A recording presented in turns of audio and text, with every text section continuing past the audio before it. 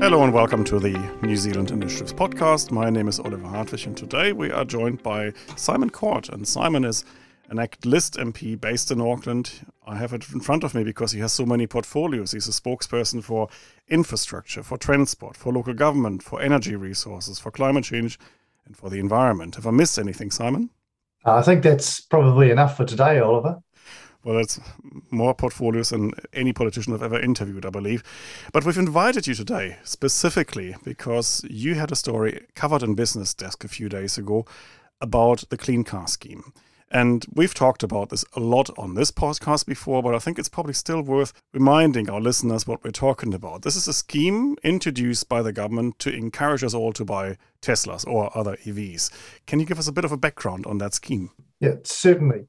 There's three legs to this scheme. It's a scheme that the emissions reduction plan requires, and basically it's $569 million to scrap cars that would have been scrapped anyway.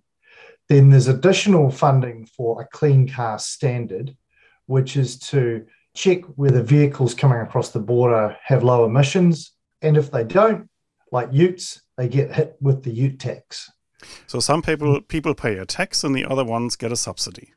That's right. And so because the government hasn't been able to collect enough money yet from people being charged the ute tax, they're using taxpayer funds to subsidise wealthy people primarily to buy Teslas and other EVs. Now, that's a transitory thing the government says. Eventually, of course, the scheme will pay for itself, right? Well, either it's going to pay for itself, Oliver, it's going to run out of money. And the way this government's going with their track record, I'd say that they're going to run out of money unless they found a few more taxpayers to touch up. But that is not your beef with this scheme. At least it wasn't in the article I read last week. The problem with the scheme is more that it tries to save carbon emissions, but it does so at a ridiculous cost. Can you talk us through that? Yeah, so the Clean Car Scrappage Scheme has already been tried in other jurisdictions like the US. What it does is it gives people who hand in a used car a wad of cash. In this case, the government set aside $569 million to pay up to $10,000, maybe even $12,000 for every used car that's hand in and qualifies under the scheme. Now, what we found was that when we asked Minister Michael Wood a written question, how much carbon will this reduce? He told us 4,500 tonnes. Well, we used a calculator and we worked out that at the current carbon price, $86 a tonne, that's a complete waste of money because he's paying $126,000 a tonne to reduce carbon with the Clean Car Scrappage Scheme. We just said that's totally unacceptable. It's a waste of money. If he wanted to reduce carbon, he could simply work with the Climate Change Minister to reduce the cap on New Zealand's total emissions under the Emissions Trading Scheme. Great. We'll get to that argument a little bit later, but just to start with, we are destroying cars that are fully functional, that are on the roads, that have a warrant of fitness, and that could probably be driving for another few years because we've got a very old car fleet anyway in this country. So isn't that a massive waste of resources if you destroy perfectly functional cars anyway? Look, it's a massive waste of resources. It also pays $10,000 or so to people to scrap cars. When, look, in my experience working in the waste industry, I used to go along to the car scrappage yards and they would be offering between $100 and $400 for every used car that came in for scrap. Somehow the government thinks it's going to save the planet and save a few less well-off people by paying them $10,000 for their end-of-life car. Now, these, as you pointed out, though, they're not end-of-life, Oliver. They may well have a useful life. What is likely to happen, as what happened in the US, is that relatively well-off people will find that their son or daughter's old car qualifies if they're a student, for example, or working in their first job, and people who don't need the money will qualify and get the $10,000 per vehicle. And of course, almost no carbon will be reduced as a result. Is there any evidence, by the way, that people are gaming the system so that they are only getting these cars in order to scrap them? Well, Oliver, I asked the Ministry of Transport officials at Environment Committee last week how they're going with the scheme, and they said, well, they haven't even designed it yet. They don't know what the metrics will be, and they don't know how they'll measure success. Now, this was announced before the May budget. This is one of the flagship policies that Michael Wood and James Shaw announced was going to save the planet, or at least go some way towards meeting New Zealand's climate change targets. And in fact, it's almost impossible to come up with a scheme that isn't a complete waste of money and waste of time. So I think the Ministry of Transport officials have got a very tough job on their hands. I wouldn't be surprised if we come around 6 months' time and ask them what they're doing, if they've even managed a trial, because it's just not a feasible project. Now, as you say, there have been similar schemes like this in the past in other countries. What I remember from these schemes is that typically the whole of life cycle analysis of the carbon emissions associated with cars, a lot of that is actually in the production of the cars, not so much in the running of these cars. So have they actually done any analysis of that? Look, I'm not aware of that, but that's a really good suggestion for me to ask a written question of the Minister, Oliver. Thanks for that. Life cycle analysis is typically absent from any of the policy proposals that we see coming out of Ministry for Environment or from the Climate Change Minister's portfolio. I mean, the emissions reduction plan currently before the Environment Committee has over 300 bullet point actions or plans or things that we thought of in the night. And yet there is no cost-benefit analysis as to whether these things will actually reduce emissions, no regulatory impact analysis as to what other things will be affected by these policies. For example, if the strategy to increase the carbon price, as the Climate Change Commissioner has suggested, up to over $200 a tonne in the next couple of years, that's going to result in the large-scale deindustrialisation of New Zealand and the loss of tens of thousands of jobs. The government's talked about a just transition. Megan Woods goes on about it all the time. So does Michael Wood, the Minister of Transport. It would be completely unjust, unnecessary. It would be a strategic and economic suicide to proceed down that route. Now let's talk about the carbon emissions from these cars. And these cars are all supposed to be replaced with electric vehicles in the future. But if we're talking about a petrol-driven car, well, typically they emit between 2 and 3 tons of carbon dioxide per year if they're driven normally. You could buy that carbon on the ETS for about, say, $200-300 these days. So if you're paying $12,000 to scrap a car where you can actually offset the emissions for just $200-300, that would suggest you would be able to drive these cars for a few decades until that's really worth it. Yeah, that's right.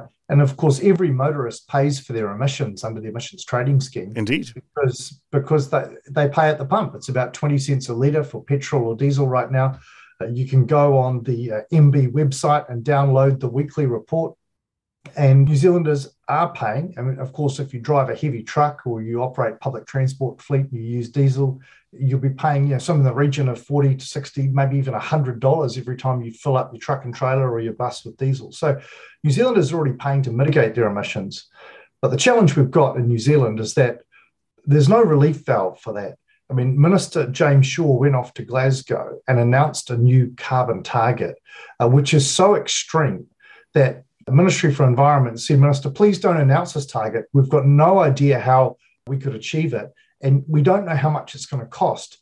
But it could cost so much that we bankrupt New Zealand. And in fact, in recent days, that figure's come out, and it would be about $30 billion to buy the carbon credits at the expected price that New Zealand will need to buy, because we simply can't reduce our emissions below a certain level. Otherwise, we'll stop making things here, and then we'll have nothing to eat and nowhere to live. So, look, this is where the climate change policies of the current government are taking us. It's unsustainable from an economic and an environmental point of view.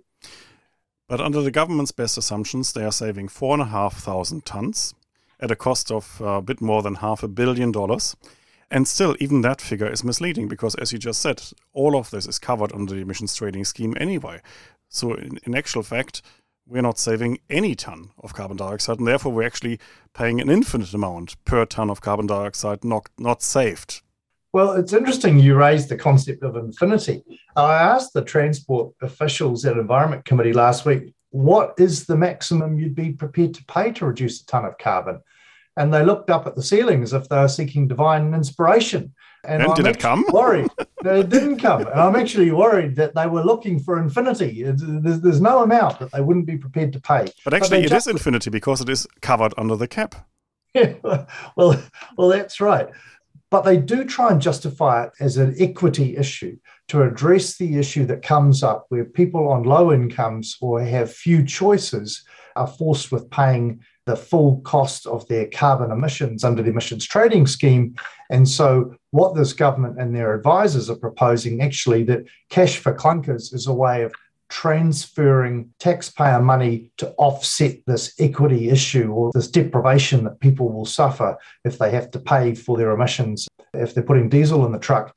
But of course, if you live somewhere remote in New Zealand, if you live in the Hokianga, you live north of Kaitaia, you live in a rural area, the kind of technology, battery cars or hydrogen utes, if you're a low-income person, if you work on a farm and you're earning a farm worker's wage, there's no way you're going to be able to afford to buy this EV ute or the hydrogen ute anytime soon. So really, there's no way to address the social equity issue except to say, look, if this emissions trading scheme is raising $1.5 billion a year in revenues because people are paying for their emissions, how about we give New Zealanders a carbon dividend?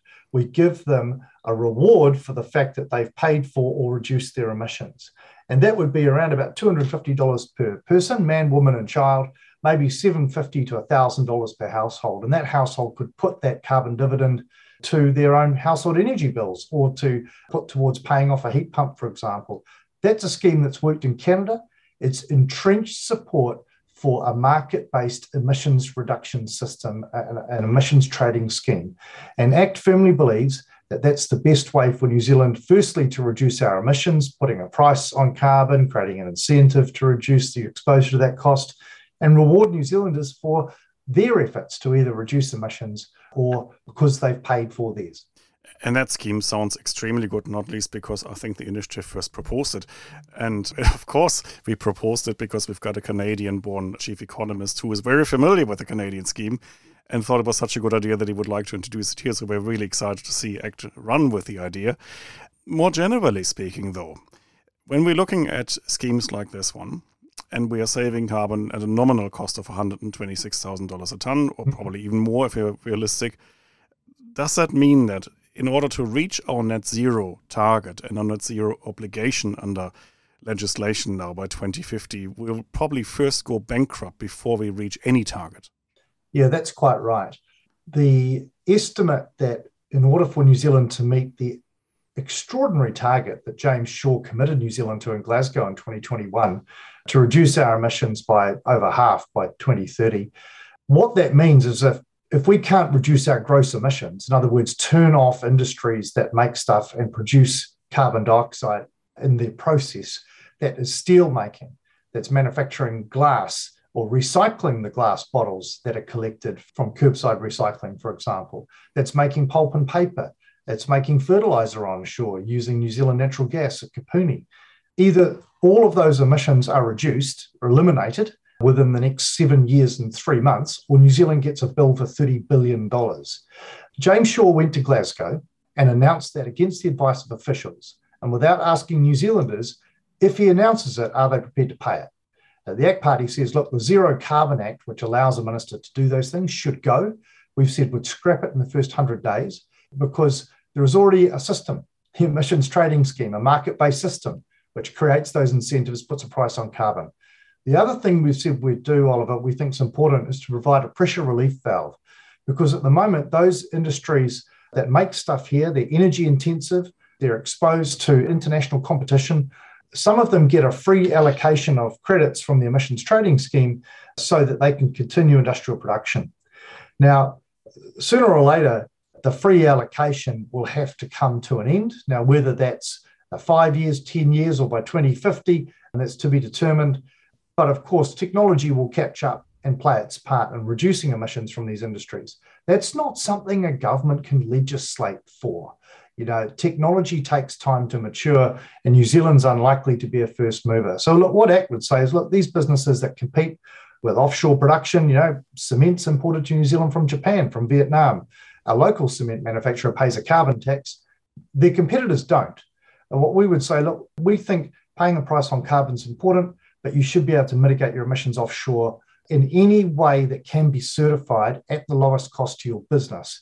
I've got a private members bill in the biscuit tin, which is drafted and which says just that. Look, an accredited scheme should be available to businesses who want to mitigate their emissions offshore, either by replanting a forest in the Amazon or Borneo, where I'm heading in January to see for myself what environmental restoration looks like, or they might want to invest in carbon sequestration, as they're doing on the Gorgon gas project in Western Australia, where they've sequestered over 7 million tonnes of carbon as it's come out of the gas field in the last year.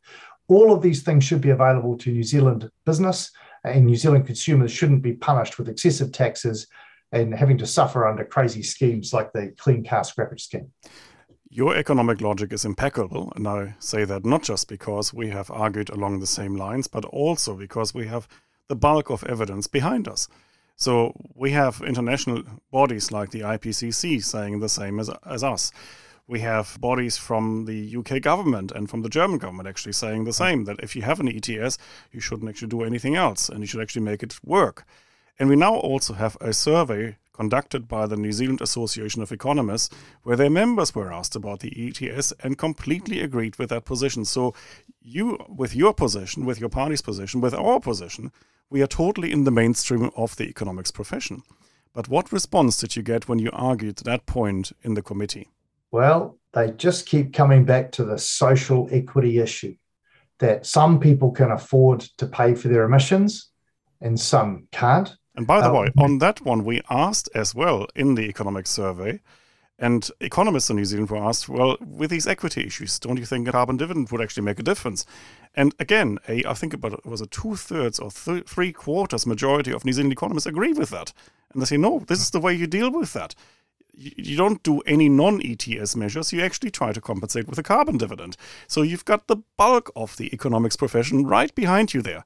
Yeah, and what we're up against, Oliver, and I certainly do appreciate that the New Zealand Initiative is one of the most fertile grounds of conventional economic thought, particularly with focus on good social outcomes. And that's why, we look to some of your publications to guide us on what best practice should look like in addressing some of these issues. So I do want to acknowledge that. But you asked about what was the response of officials. I mean, we had the Climate Change Commission's CEO, Joe Hendy, appear at Environment Committee yesterday, Thursday, 29th of September. And I asked about just that question. There's this risk of deindustrialization if you insist on removing the free allocation of these credits to these trade-exposed, energy-intensive industries. And would you consider an offshore scheme? Well, they blathered on about how, the government's working with other countries in the UN and Article 6 and all this stuff. Look, we know that businesses enter into business-to-business agreements, trade agreements. Kiwi businesses import stuff from overseas and pay people to do it. They've got customs agents. They've got all kinds of people checking quality control in other countries before stuff gets here. I work for a contractor that ordered a bridge from China that's now sitting at Market Road on State Highway 1, a pedestrian footbridge that you can use to get across the Southern Motorway in Auckland. That thing arrived, and guess what? It was perfect, and we installed it, and it fit right on the brackets that we had built for it. Now, if we can do that with bits of construction kit, there's no reason why we couldn't work on a scheme where we certify emissions reductions or carbon capture and storage offshore. But unfortunately, the CEO of the Climate Change Commission said that was all quite difficult, would take years to work out. And when it comes to deindustrialization, and what do you do about these businesses that make stuff and generate carbon dioxide as part of their industrial process, not just because they use gas for energy or coal for energy, it's part of their chemical reaction that produces CO2. And the response was, well, we're on a transition to net zero, and that's part of the transition. So they fully acknowledge that deindustrialization, the loss of productive industries, the loss of manufacturing jobs, which are mostly high paid. I mean, if you compare what people get paid in Taranaki who work around the energy industry The average wage is around $86,000 a year. Compare that to a place like Kaitaia, where the average income is around $40,000 a year. That tells you how important these industries are to New Zealand.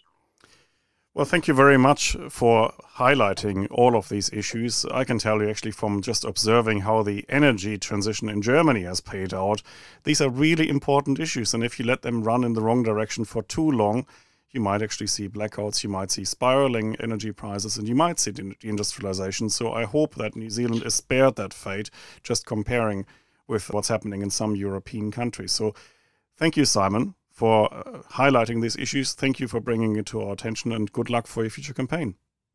Thank you, Oliver, and thank you for the great work that the New Zealand Initiative does. Thank you.